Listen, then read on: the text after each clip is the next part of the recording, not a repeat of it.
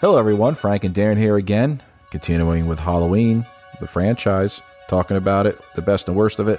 And this time we're talking about Halloween 6.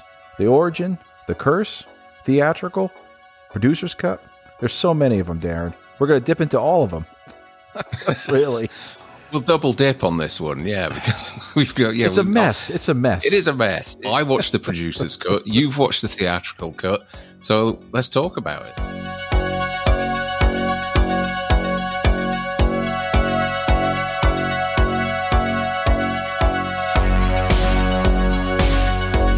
All right, Darren, who is the best character for you in Halloween 6?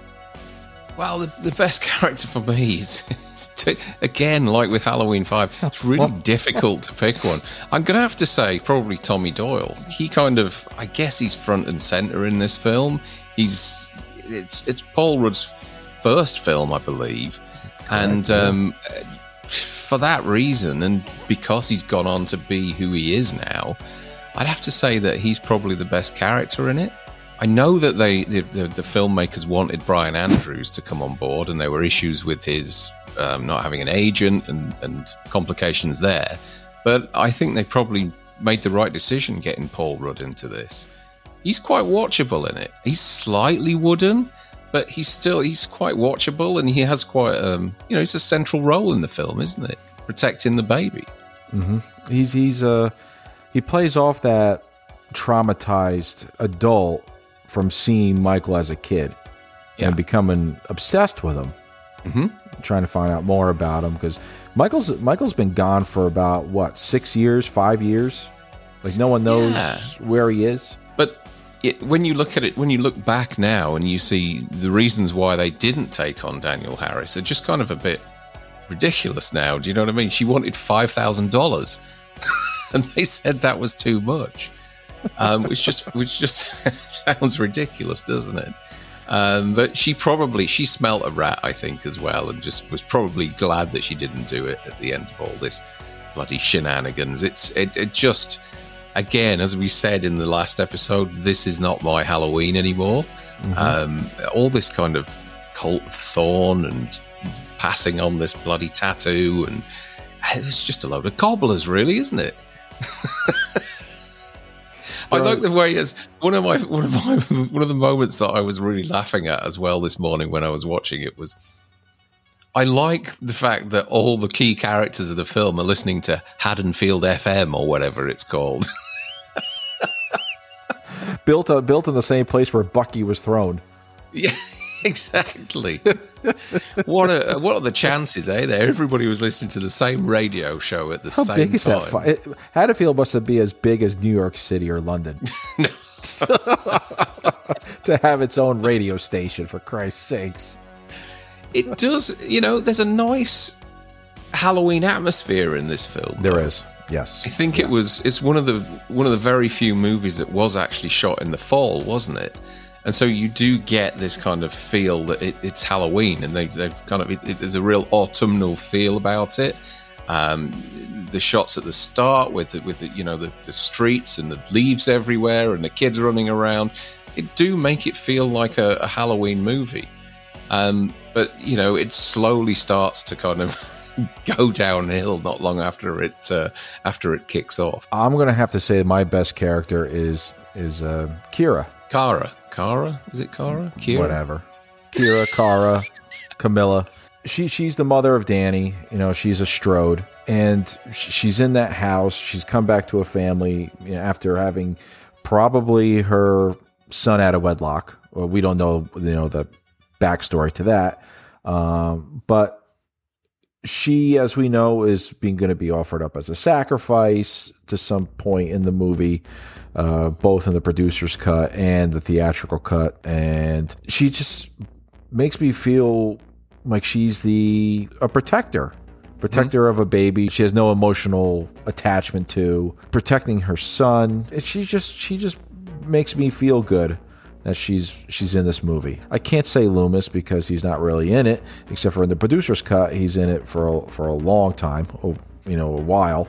But in the theatrical cut, he's in it for 14 minutes total. Yeah, he's like I say, I'm talking from the producer's cut perspective, and Yeah, he's in it a decent chunk throughout this. Again, he's kind of like he was in Halloween 5, where he's just like fucking popping out of the corner of the room and dropping out of through the window, and he's just appearing from out of nowhere. But it's kind of what I like about this version of Loomis is it's cozy Loomis. He's retired now. He's done away with the trench. The trench coat's gone. He's grown a full beard. He just sits in his house under candlelight, listening to Haddonfield FM in the country. In the country, he's done away with the suit, and he's now wearing a nice sweater. And he's got a tweed coat. He's full grandfather, isn't he? Yeah, he is. He seems a lot more. He's clearly taking retirement seriously. He seems a lot more grounded, and he's not as maniacal as he's been in the last 2 movies. But this cozy Loomis. I like this. We've had Cockney Loomis screaming and shouting all the time. Now we've got cozy Loomis. I like that. Yeah. Who is your worst character? It's easy. That's just so easy. And one of the reasons why he's my worst character is he's just unwatchable, I think, and that's John Strode. Okay. One, he looks like the American Dream, Dusty Rhodes. What does everyone say? Poor man's John Goodman. Yeah, poor man's John Goodman. Yeah, he's just insolent, isn't he? In this film, he's a creep of a character. He's just annoying every frame that he's on screen, and the producer's cut doesn't show you the full extent of the death scene of his. He just kind of gets electrocuted, the lights dim in the house, and that's it. Whereas I think in the theatrical, doesn't his head explode all over the place? Yeah, we'll get to that in a minute. What about your worst character? Barry Sims. Oh, okay. The DJ wearing nothing except for his heart underwear, flashing the audience, and definitely supposed to be a shock jock. And supposed to grab viewers that way, talking about Michael and then talking about where has he been, getting people to call in and get their theories. We only see him once, and Michael takes care of him. Good. He's probably the only person on screen I was like, thank God he's dead. It's raining red. What do you think about Michael and the appearance of Michael in this film? George P. Wilbur again. Certainly a little bit more heftier. Yeah. The mask is not too bad. It's not bad. It's massive, though. Yeah, I know. And the hair's like Doc Brownish. Well, his hair looks like a mullet. There's a few bits. Like Sonic the Hedgehog. Yeah, I mean, there's a few moments in this and in H2O where the hair's just got a mind of its own. And there was one part when I thought it looked a bit like Patrick Swayze's hair in Roadhouse.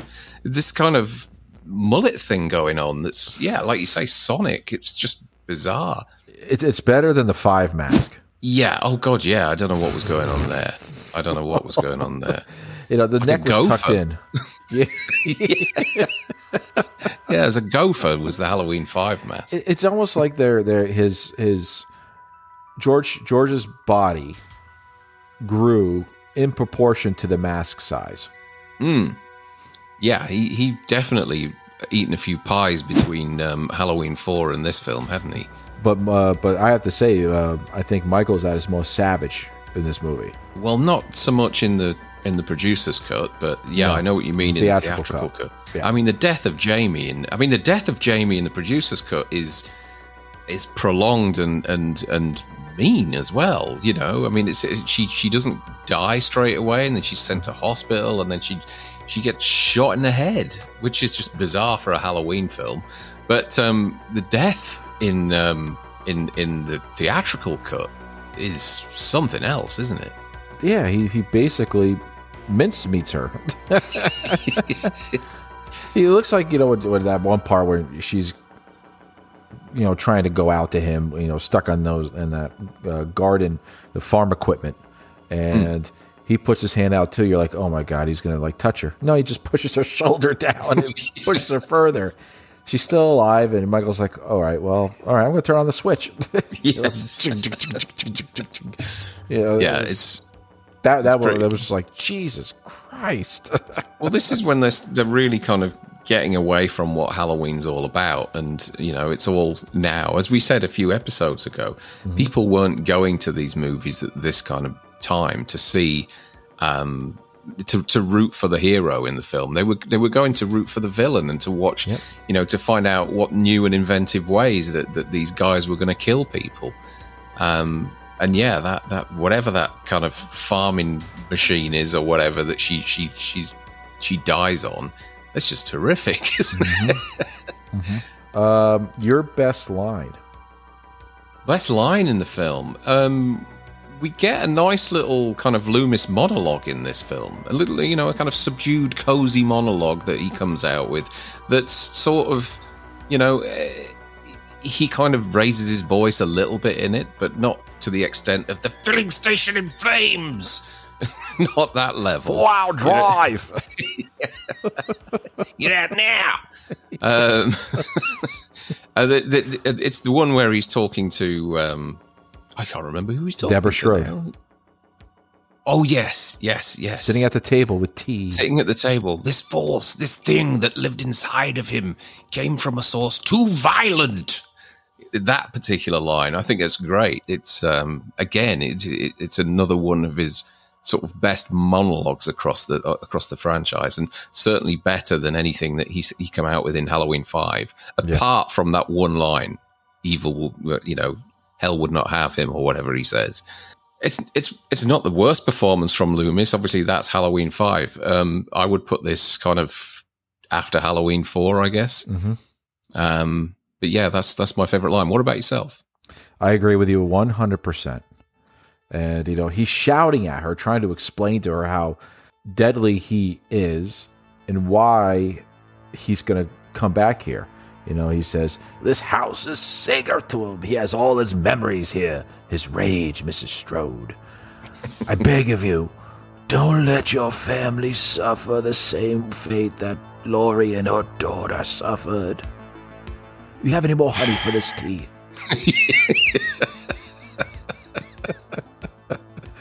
It's just like, but when he's yelling at you, he's sitting there and he's just all his rage. You're like, Jesus Christ! But yeah, this force, like you said, this source too violent, too deadly. He's like thinking of the words as he goes along. He's like, what other words can I put in there? Malevolent, But yeah, it's that scene where, and it's funny because Myers has probably been sitting there in the house, just waiting for him to like, okay, get along with her speech doctor so I can kill this lady. I guess he shows up, a few moments later in the house when Loomis leaves. Yeah. But yeah, that's the best line throughout the whole movie. And I know, and Paul Rudd saying lines, he's very monotone. He's very, just flat. Not really an excitement. Not really an excitement. Okay, worst line. Worst line. I mean, it has to be that whole radio show, particularly with the woman calling in, says that she wants to. I just think he's misunderstood. I just want to tame him and all this sort of stuff. He just needs to be loved. What's going on there? And again, like I said, it was lucky that all the main characters were listening in on that. For me, shocking line. Shocking moment. For me, it's got to be anything that Wynn says after they find him, after Loomis finds out he's the Man in Black. Yeah. Anything Wynn says, Dr. Wynn. Yeah. Like, Sam, you got to recognize the power. Oh, shut up, Wynn. Shut up. Everything you say is just garbage. Sam, you have to... Oh, it's just everything he says just pissed me off after that time. You should join us. You guys have talent. Shut up, Wynn. I do have one other line which I thought was really funny, and obviously they were trying to keep the effects budget down. And it's the line that Loomis gives to Wynn at the start of the film when he visits him at home and asks him to come back to Smith's Grove. And he said, "Oh, you look well. You look really well, Sam." And he goes, "I had plastic surgery, skin grafts. It cost a fortune. But at least I don't frighten people." It's all gone. It's a miracle. His hands are fucking healed. His face, there's no sign of him being burnt alive. Could you, so Wynn should have said, "Sam, it wasn't the scars that were scaring people. It was you. It was your gin breath that was scaring people." People are running away from you into Myers' hands for safety.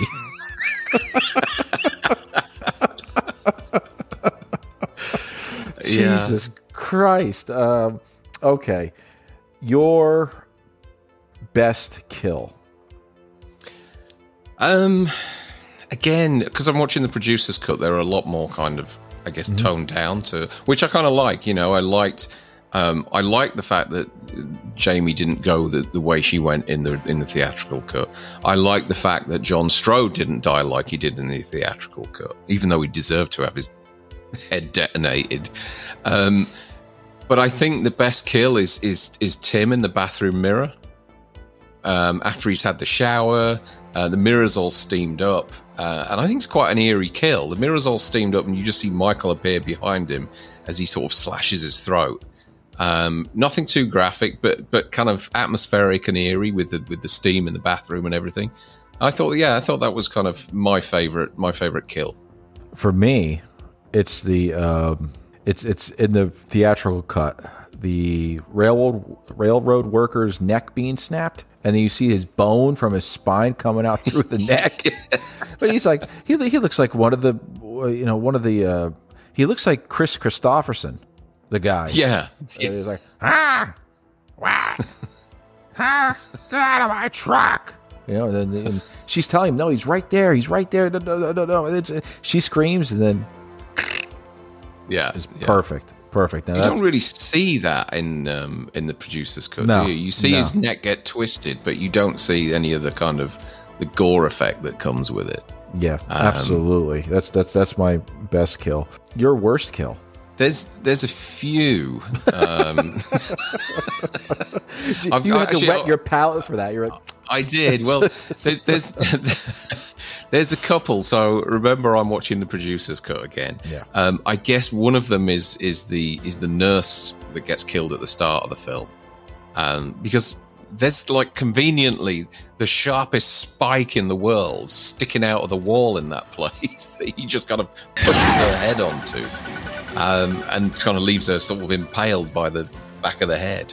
It's like, what the friggin' hell was that spike doing sticking out of the wall like that? Wouldn't somebody have had that removed? This is a hospital. 6 inch. Yeah, it's in the hospital, for crying out loud. It's almost like the scene in A Quiet Place when she's stepping down the stairs. Oh, and there's that big nail in the floor. It's like, why was that nail there in the first place? I know it got kind of dragged up, but why was it there in the first place? Why has somebody hammered a nail through that plank of wood? It's about as convenient as this giant spike on the wall in the hospital for no reason at all. For pure effect. That's it. Yeah. So that nurse kill at the start is one of my worst kills. I think she's an odd little character, Deborah Strode. She's a funny little woman. Librarian. That sort of thing, isn't she? Lonely. And, yeah. Why she married that? Why did John Strode marry her? For the Strode Realty Empire. Yeah, probably.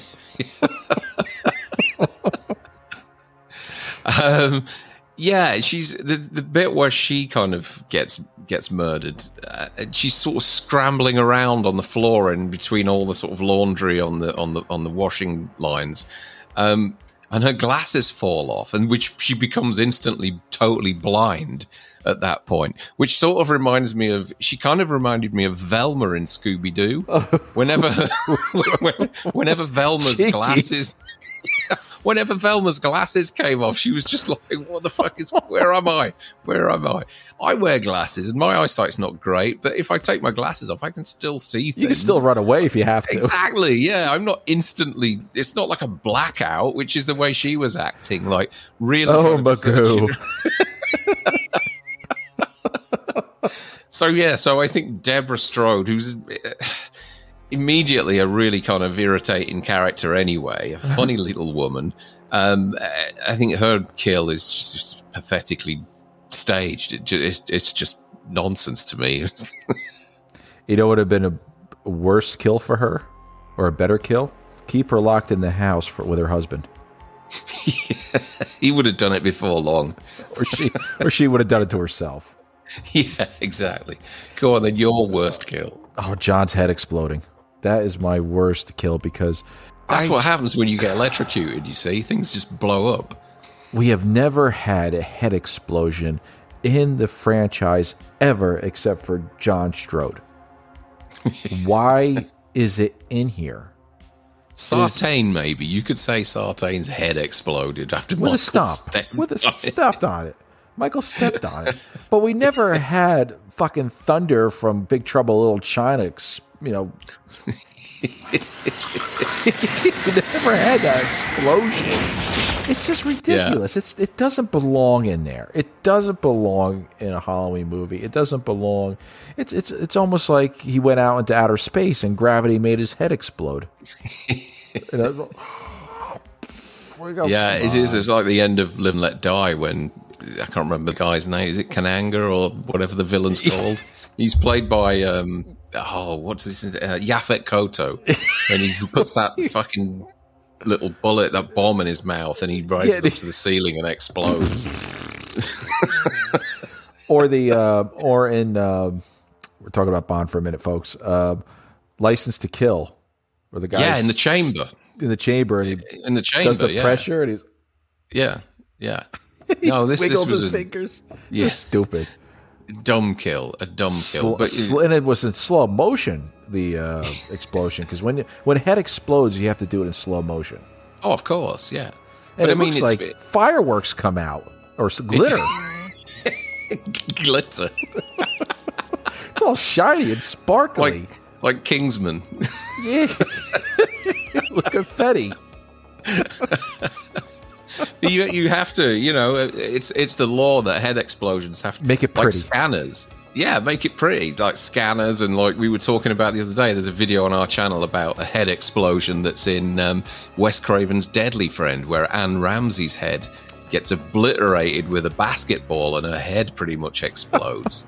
It's a similar sort of thing. They've shot it at a slower frame rate, and so or a high speed frame rate and slowed it down. But it looks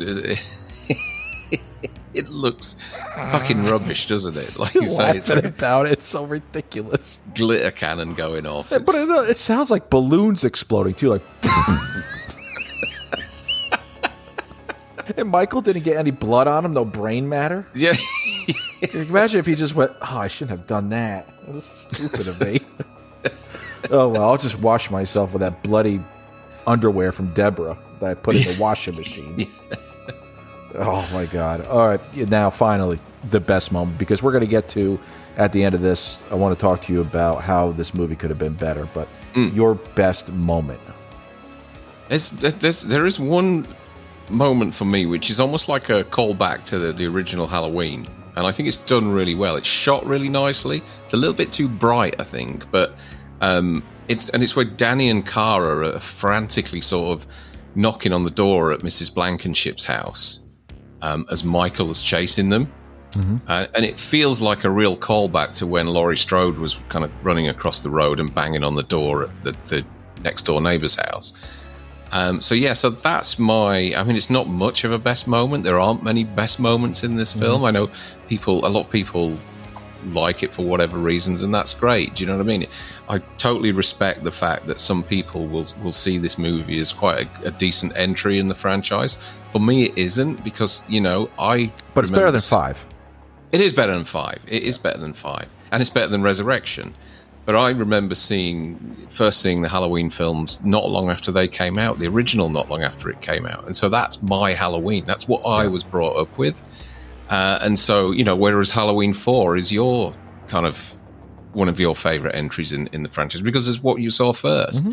And I think people who saw this first will kind of gravitate towards it because they have an attraction to it. But yeah, the Danny and Cara frantically knocking at that door as Michael's slowly chasing them across the road. It is probably one of the best moments in the film, I think. Because he's walking not slowly. He's actually kind of like he's fast walking. And the angle's good as well over his shoulder, so you can just see the kind of the corner of the mask, and it looks good. It looks good. So my best moment is in the theatrical cut, and that's when Michael goes crazy on the operating room staff, and this is where Wynn is in there. They're performing some kind of surgery, doing something, and Michael's just. He has all the freedom he wants to go walking through the hospital, because they think he's probably a leashed pet. He's theirs. They can command him whatever they want to do. But he walks past the operating room and he's just like, you know what? These fuckers really piss me off. And he picks up this big fucking machete. It's just like, who the hell operates with that fucking thing? And you see him go to town. Everyone's dying. Everyone's getting cut up. Blood's flying all over the place. And you see Wynn backing up slowly, trying to get out. And it just goes to prove that Michael cannot be bound. He can't be tied. Which gets to me to a point in the producer's cut.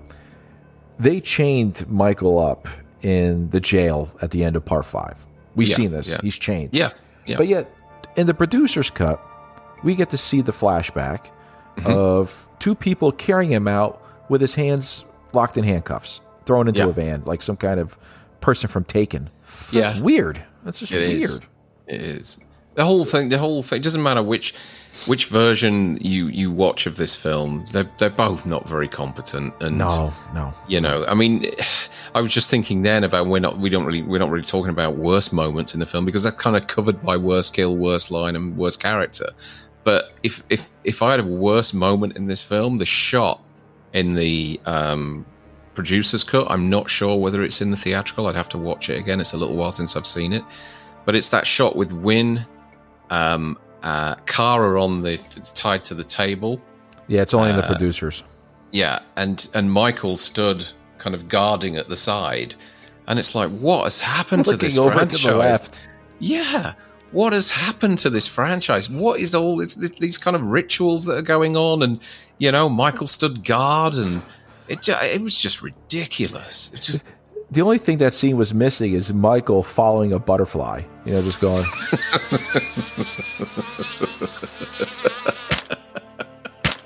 With some chopsticks. Yeah, just. He's just looking off somewhere, and that scene was just is just weird as hell. Mrs. Blankenship is part of the cult. Yeah, it's just. And the whole. Who wants an orgy with her? Because all cults are nothing but orgies. They got Wynn and Blankenship, and the only one that looks good there is a secretary, and there's some random guy just over there. My one problem too is that ever since HD came out, when everyone says this, the Blu-rays and everything's 1080p and higher, or even 720. Yeah. When Danny was walking with that pumpkin, and at the end of the street, he sees the van and the men in black. And the man in black is looking like he was wearing an old executioner's outfit. Hood. Yeah. And he's got a black sock on his face and a hat that's too small for his head. It's just mental. I mean, they were just picking up the threads from Halloween 5 and trying to make some sense out of it. We all know nobody knew who the man in black was. No.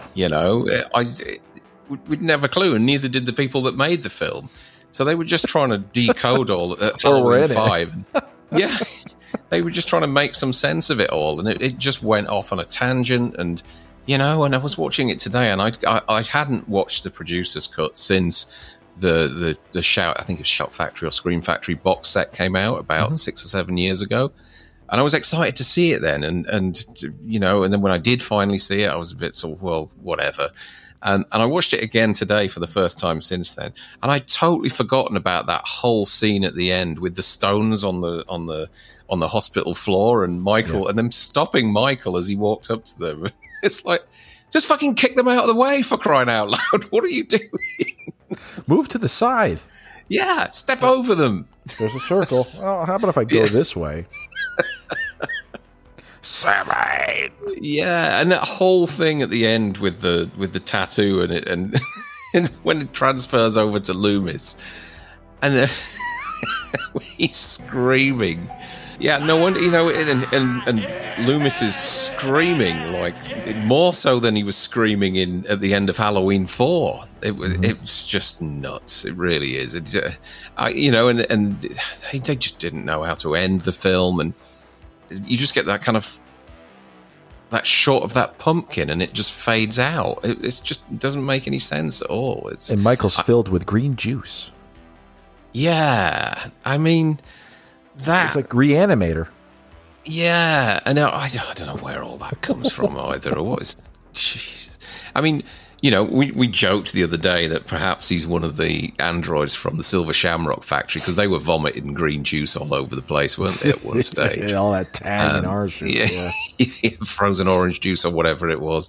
But yeah, this film's just nonsense. It just doesn't appeal to me. And I only watch it. Do you know what? There are a few films that now and again I watch to give them another chance. And, you know, there are films like Alien 3, for example, that every so often I dust it off and go, is it really not very good? Let me just double check. And then I come out of it going, yeah, oh shit. Why did I do that? Yeah, Wasted exactly. my time. At least you can have fun with Halloween 5. Yeah. With this, it just takes it a different place altogether and just almost sinks the whole franchise. They did well. They did well to come back with H2O, which we're going to talk about in our next episode. I think that the music in the producer's cut, they tried to put the original score from the first one in the producer's cut. Yeah. Somehow, for me, it doesn't work. It doesn't work for me sometimes at some moments. The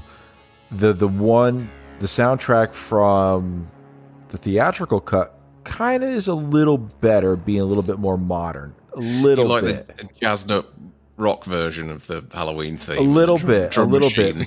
It was changing with the times, and I think the movie would have been better if they took the beginning of the producer's cut, kept it up to the part where Loomis and Tommy get drugged, and they're going to the hospital.